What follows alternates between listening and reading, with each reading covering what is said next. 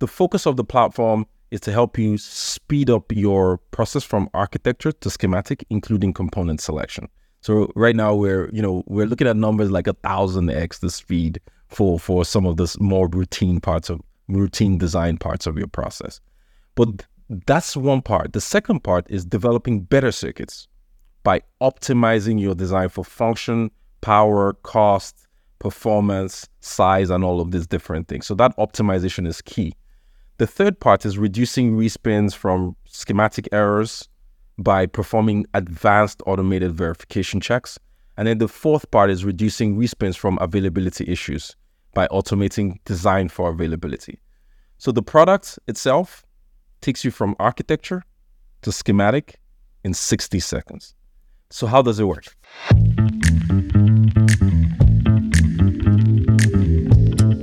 Hi everyone, it's Judy Warner. Welcome back to this week's Ecosystem Podcast.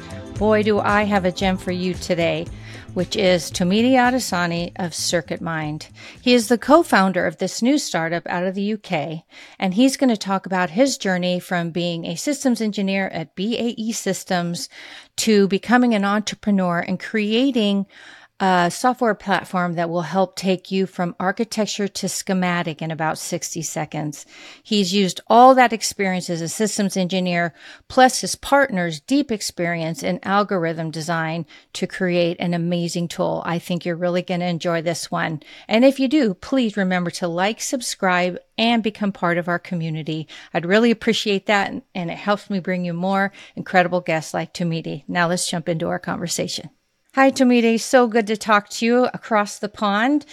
Appreciate you joining us. Why don't you take a moment and share your professional background and tell us a little bit about CircuitMind. Thanks a lot for having me, Judy. So I'm Tomidi. I'm the co-founder and CEO of CircuitMind. Before CircuitMind, I was an electronic systems engineer. So I used to build helmet-mounted display systems and heads-up display systems for jet fighter pilots at a company called BAE Systems. It's in the aerospace and defense industry.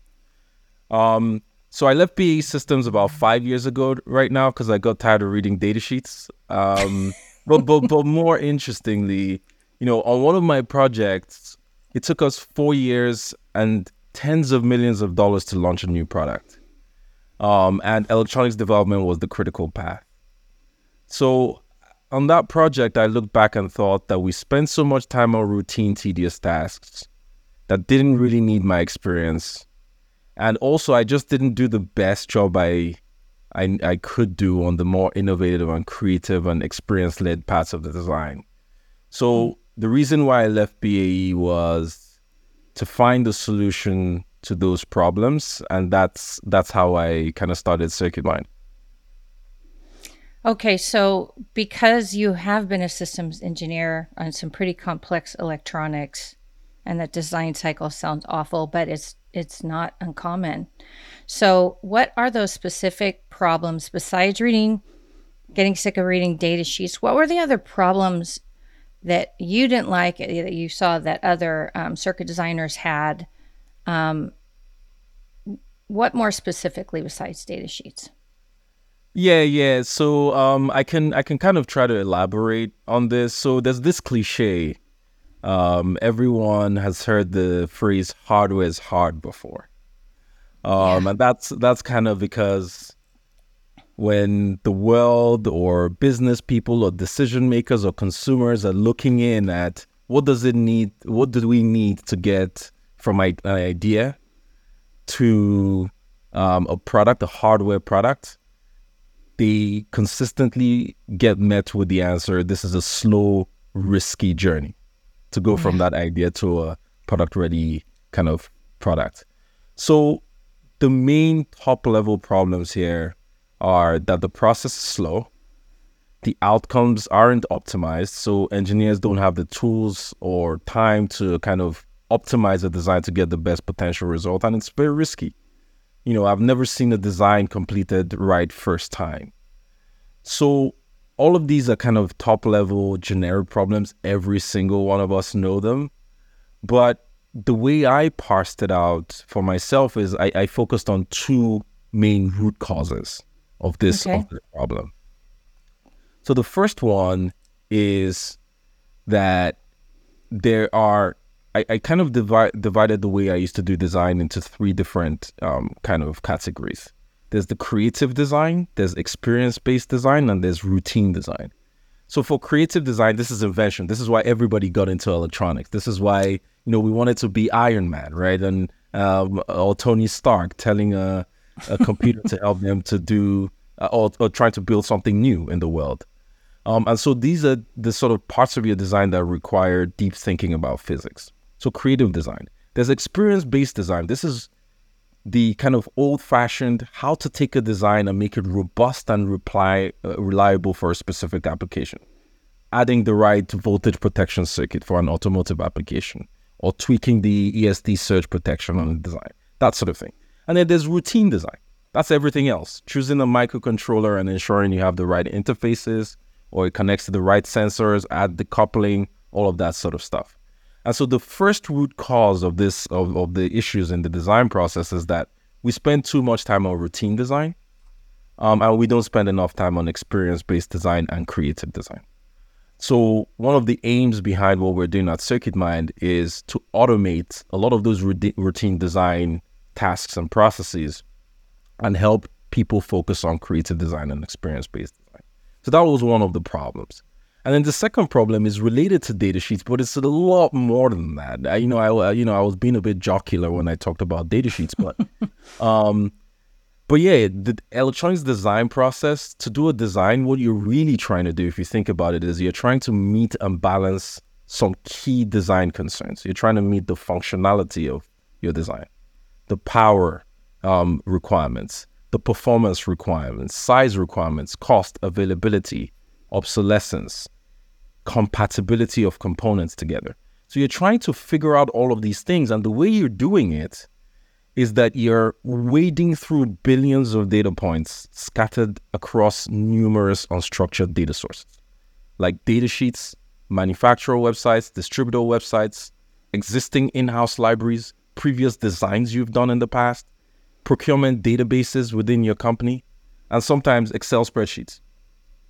And finding the right data points, then making an optimized component choice, optimized component choices and schematic design, while not overlooking anything or making mistakes, is very time consuming. And so this is what engineers have to fight with every single day. So one thing I'll share with our audience, I did, ahead of this, Tomiti was so kind and he showed me a quick demo. But I'll tell you the thing that really made my jaw drop was, and I'll have him talk about this later, is there's there's a drag and drop, really cool user interface, but then there's a slide bar, an intelligent slide bar for design trade-offs. And I was like, oh my gosh. And it's actually intelligently designed with some AI, but we'll get into that later. But what I hear you talking about is trying to weigh out all these super complex trade-offs in a very analog way. And as we all know, data sheets are seldom right. And That's another problem. That's another problem. And engineers talk about that all the time on the podcast. And so, people talk about, well, let's not stand around and admire the problem, right? Mm-hmm. Let's figure out a solution. And the solution, I think, is complex, but we're going to dig into that a little bit more. So because of that complexity, tell us a little bit about your journey, your origin story of CircuitMind. Like, how did you meet your co-founder? And you can tell me a little bit, remind me about his background and how your two specialties together helped you think through how to solve these complex problems. Great question. It was 2018. I just quit my job because I was on a hunt to solve some of these problems. I had the skills in this sort of electronics design and systems design area. But I didn't have the other half of the skill set, which was algorithm design, like deep algorithm design. This is a very tough problem.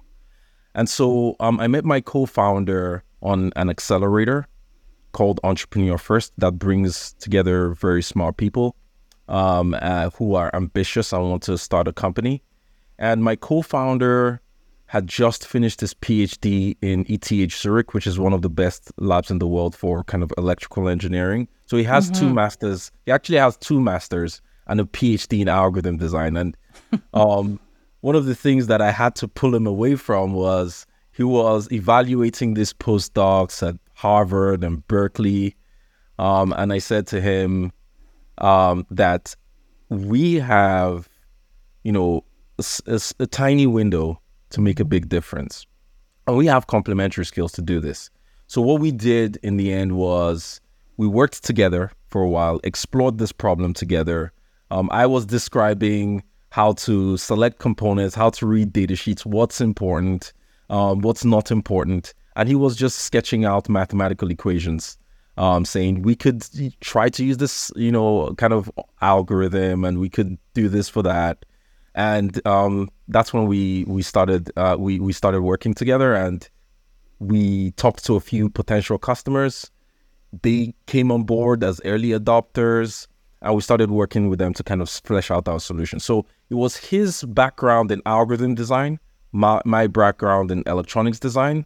That combination of backgrounds led to this sort of building algorithms for electronics design engineers. Well, to me, that really matches up. I try to just, at least from a high level, keep my fingers at the pulse of trends and movements in the industry. And everybody keeps talking about design workflow and how EDA tools are going to be part of that, and how AI might be part of that as long as we get good data sources and we don't put junk in, the engines. And so this makes perfect sense to me, but I also know it's hard to do. So for our listeners, why don't we just go right to some of the unique features and capabilities and how you've applied those algorithms to solve some of those complex problems. For our listeners, Tomidi is going to put up a slide here shortly. So if you're listening, he'll walk you through it. If you have a chance, go over to YouTube. And you can watch the video version. So, okay, take it away, Tomidi. I can't wait to hear about more details of CircuitMind. Thanks a lot, Judy. So at CircuitMind, what we've tried to do is we've tried to focus on one part of the design process, and that is the front end of your design process. That's from the point where you get an idea to when you're done with your schematic and it's fully verified. But this does not include layout. And the reason why we're focusing there is because we believe that that's where you can get a lot of great optimization outcomes, where you can create a better product if you do that part of your process better. So the focus of the platform is to help you speed up your process from architecture to schematic, including component selection. So right now we're looking at numbers like 1,000x the speed for some of the more routine design parts of your process. But that's one part. The second part is developing better circuits by optimizing your design for function, power, cost, performance, size, and all of these different things. So that optimization is key. The third part is reducing respins from schematic errors by performing advanced automated verification checks. And then the fourth part is reducing respins from availability issues by automating design for availability. So the product itself takes you from architecture to schematic in 60 seconds. So how does it work? Hello, my engineering friends. Thanks so much for listening to this week's podcast. If you're enjoying it, will you do me a big favor and go like, subscribe, and join the ecosystem community? This will help me to go a long way to continue to bring you great podcasts like this one and more resources to help you grow your career. Thanks so much. Now let's get back to the podcast. The CircuitMind platform sits alongside your current CAD tools, ECAD tools, so you don't need to kind of change your process. It just slots in perfectly.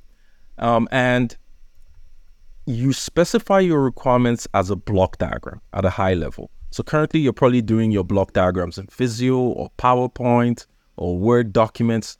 All you need to do is, instead of starting in PowerPoint or even on a piece of paper, start within the platform and use a drag and drop interface to create your block diagram. It's very straight and easy. Then you can specify low-level requirements on each of these blocks. those lower level requirements are intended to capture your design intent. So for instance, you can see on a memory block on your block diagram that I want this memory block, I want the memory size to be greater than or equal to 30 megabits. You can specify that. Or I want my accelerometer to be XYZ axis accelerometer. Or I want to specify the sensing range. Or you could even go as far as saying I want my microcontroller to be from ST Microelectronics. Or you can even specify I want the specific part number. Just do the rest of the schematic for me. And then so you can specify that lower level detail that captures your design intent. Then you can specify trade-offs like cost, size, power, availability. And this is, I think, what you were talking about, Judy, earlier, where you have these sliders where you can say, I want 100% optimized for cost or 20% optimized for power. And then after specifying all those trade-offs, you can click a button and the platform searches through, at this point, quintillions of potential options. So quintillions is 10 to the power of 20, right? And it selects components, checks compatibility, connects them together, and generates a schematic for you, including decoupling capacitors, level translators, pull-up resistors, pull-downs, crystals, regulators. And it does all of that in roughly between 30 seconds to 10 minutes. So 30 seconds to 600 seconds. And the key to the platform, that one thing that we've learned a lot from our current customers is that it unlocks a new capability called solution exploration. The idea that you shouldn't just be generating one design option. You should generate 5 to 10 different design options, optimized for different parameters like different architectures, cost, power, size, microcontroller tool chains, performance, stock, availability, and then explore them against each other, iterate on them, and finally choose the design option you want to go forward with. So this is the power of, using automation, with you as the architect and the controller and the decision maker to iterate and find the perfect design for your needs. What I love about that, and you try to articulate it, and maybe you can do that better now, was you are still the driver as the creative, inventive, engineering mind. So I had said to you when we first talked, it's like human in the loop, but it's not. It's like AI in the loop serving the engineering mind. Exactly. And I'm like, that is fantastic. So I thought of it like a tool chest or a kid's sandbox, like, oh, I'm going to try this, this, and this. And it is really fast. And then you can compare. And really, I was so impressed. So, yeah. Absolutely. I think you articulated it perfectly there, Judy. There's this concept of AI in the loop. And it's a very powerful concept because it's AI is learning from humans to do something later on and improve their processes. In this particular case, it is these tools, these algorithms, including some parts that are done with AI, not all of it, these algorithms actually serving within your loop Yes. being your design process. Yeah. So what this platform enables you to become is now an architect, a verifier, a solution explorer. And of course, there's still some parts that it's not going to be able to do for you. It's not going to be doing the most creative parts of your design process. This is focused on routine design. Right. If you're doing a new waveform generator, it's not going to be able to do that for you quite yet. Right. If you're doing things that are more complex, that's where your creativity is needed. If you need to get to automotive qualification, and you need to add some more parts of your circuit to get it to be reliable, you need to do that yourself. But this platform can help you get answers and get to a schematic on, let's say, majority of your design process very, very quickly. And that's kind of one of the things that I use the platform every single day, and I'm grateful for. I don't really need to go and open data sheets anymore, but I can get very, very quick answers. Right. And that is part of engineering, of course, to do some of that. But it sounds like you've taken a lot of that pain out of it which I Yeah. think is very exciting. So you mentioned that early on you sort of had, beta users and partners that were giving you real world feedback, but these just weren't, software engineers. These were people making products. So tell us a little bit about that and how you really proved out. I mean, you're using it, you're an engineer, but how did you run sort of your beta and how you developed this? And then what was the kind of feedback you got? That's a great question. So, um, we knew from day one that we're building software for professional engineers who develop products that go out to thousands of people. So, like you said, from day one, we needed to develop this to meet the standards that they expect. And so, what we started to do in our early days was we started building. We started by being a design consultancy. I and one of the early members of Circuit Mind called Gary, who was he spent 20 years in the industry. He was also at BAE Systems building helmet mounted displays, heads up displays. He was a leader on many of these projects. We take on design jobs and we put it into the platform and say, into the early platform and see what the output was and say, can we actually use this in our project, in this project? And until it got to the point where the answer was yes, we didn't let anybody else touch the platform. And then once it got to the point where the answer to that question was yes, we then started onboarding real engineers, external engineers onto the product to test and give us feedback.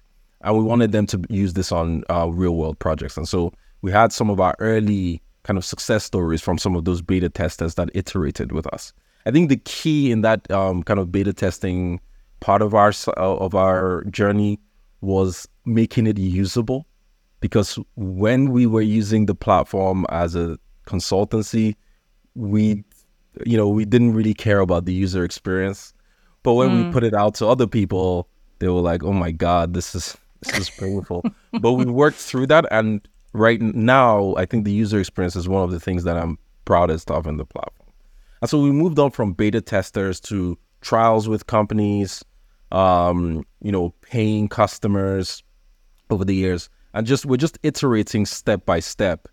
And then we've gone past the part of our journey where someone that's used the platform on their own has taken a product to prototyping and early production. So now we're kind of beyond the point of just validation of the outputs of the platform, and it's now more about the bigger value that it creates for our customers. So I heard you say then you have paying customers, like you've gone through all your proof of concept, you fixed your UI and your UX, and so what has been the feedback? And is there one maybe really memorable story where you felt like, aha, we got it? Yeah. So the feedback, I think in general, so right now like you say, we're serving customers in industrial electronics, design services, and EMS, consumer electronics. We're serving companies in, small startups in like the sort of carbon monitoring space and more. And we're kind of growing across many different kind of industries. And I think the feedback that stood out the most for me, that I'm really proud of, is this new capability of solution exploration. So, for instance, one of our customers, product development firm, they developed a smart air quality monitor for one of their customers. So this is a company that does designs for others. They went from idea through trade-off or solution exploration to component selection and schematic design in our platform in about half an hour. They explored about 5 different designs, and the best designs that they came up with were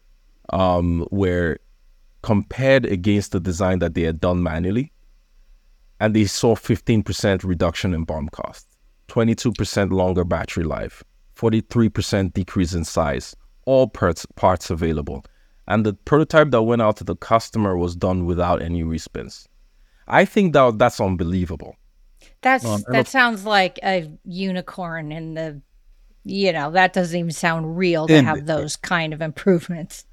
100%. And I don't even want to quote the time. I can talk about X thousand, in speed, speed improvements.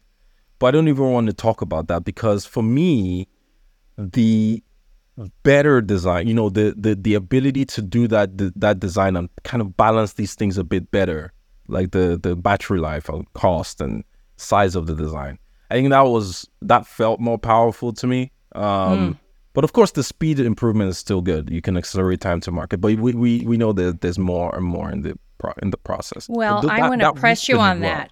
I'm going to press you on that because that was the first thing I wanted to ask you about, right? Because early on you said, BA might take 4 years. So, I mean, we're not going to hold your feet to the fire. And I know everybody that's listening or watching, they know every electronics product is completely unique. But like for this customer, like how much faster? Just that they didn't have to respin is miraculous, much less parts Yeah. availability and all the things that you mentioned. So come on, tell us, Tomedia. Yeah, so we don't know the exact number because they just went forward with the design we were going, and we didn't kind of have a benchmark to go against, right? They weren't taking forward their manual process and also doing our process. They did an initial bit that we could benchmark against, but they didn't do. But I would estimate it's around 20%, because obviously there's other parts of your kind of hardware development process. You have mechanical, you have firmware development. So you still need to make sure that those things kind of are completed and go on. They still take the node. But the point is that anything where the electronics process is the obstacle or was the critical path, or created or sunk resources, that was eliminated, and you could kind of shorten that time to market by, let's say, 20%. That's what I would estimate. But I don't. The answer is I don't know 100%. Yeah, no, I get it, but I think even if you said the price was lower and you did one spin instead of 3, incredible. And and prototyping with physical hardware instead of sort of getting this virtual sandbox version of your circuit design schematic in that kind of speed is. So are there other tools out there that, and you mentioned to me before that this obviously doesn't eliminate your EDA tools. It helps you work better and more intelligent with your EDA tools. But are there other competitors out there, or are you sort of in a blue ocean mode and trying to create something completely new? So we are, so first of all, exactly, it works alongside your current ECAD design process. Your ECAD design process should just be focused on that creative bit and the places where you need to add your experience. And also layout, of course. It doesn't do layout. Right. But in terms of competition, there's not much competition out there. There are a couple of companies that are kind of working on what I would call new age development development tool ideas. That some of them are helping with trying to automate layout and routing, which is an age-old problem. I know engineers hate auto-routers, but there are some companies that are kind of trying to do that. But there's, I'll say 1 or 2 companies out there that are trying in the front end of the design space. But everybody's just doing it very differently, right? And attacking it in such a different way that we're not even speaking to the same customers or on the same path. I would say. Okay. Yeah. Well, it seems to me that, one, your experience as a sort of high-end complex using complex systems engineering has done a lot to inform your choices. Where are you in regards to like a public launch? Like, I accidentally found you online because you presented somewhere, and I tried to backtrack and find out where that was, but Miller. I feel like I found a gem. And it's like, I haven't seen you guys sort of across the industry or news. I know you've done some trade shows. Like, where are you in that process? That's a good question, and I'm sure my investors would echo that question. Hey, where are you? So we're out there. You can go to our website. You can request access. We'll do a demo with you. We'll introduce you to the platform. You'll get you on the platform. We have, real professional engineers and engineering teams on the platform today, and also directors and managers that reach out to us. But you're right in saying that we've not gone out, put adverts out there, and done like a big launch. So we plan to do a proper public launch probably within the next 3 months. Okay. But we've been hyper focused on just being in the hands of engineers doing real products. And now that we've done that repeatedly, we know what the process is, we know what they like, we know what they don't like, then we can kind of scream and shout out more about what we're Right. building, and we plan that in the next 3 months or so. Yeah. Well, I like it just because I know a lot of companies, particularly software companies, can get out ahead of their skis where Uh-huh. they're not done developing, or, it'll be done soon, but we're going to do a big splash. And I know my engineering buddies hate that, because it feels disingenuous. And you guys, you engineers, like, give me data, or I'm not going to, like, they don't believe marketing people. So I love that you kind of did that. Although your investors may be a little frustrated, I think it'll pay off probably. And so I think you're being measured is probably going to serve you, but we shall see.